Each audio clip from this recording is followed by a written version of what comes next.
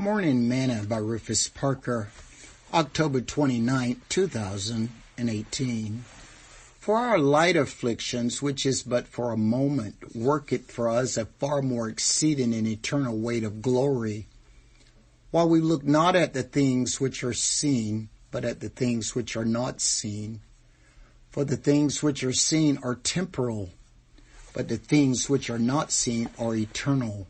2 Corinthians chapter 4, verse 17 through 18.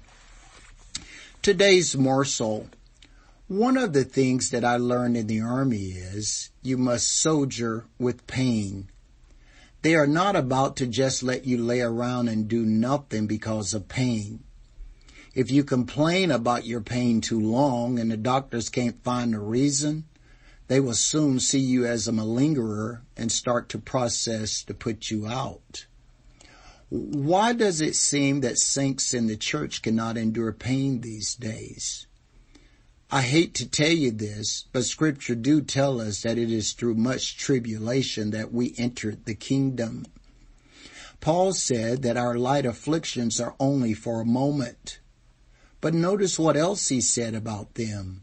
They are working for us a far more exceeding and eternal weight of glory.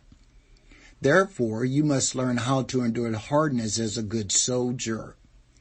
Don't be too quick to want to get out of your afflictions. Many are the affliction of the righteous, but the Lord delivereth him out of them all. Psalms chapter 34, verse 19. Let God work, and you can get through it in His desired time and His desired purpose. But if you keep running to man because of your afflictions, you're going to have to keep repeating the process to learn God's desire end. Sing this song with me today. I'm a soldier in God's army, and I'm fighting. I'm claiming the victory. I will not give up. I will not turn around. I'm a soldier marching heaven's bound. Thought for the day. Pain, weakness, leaving the body.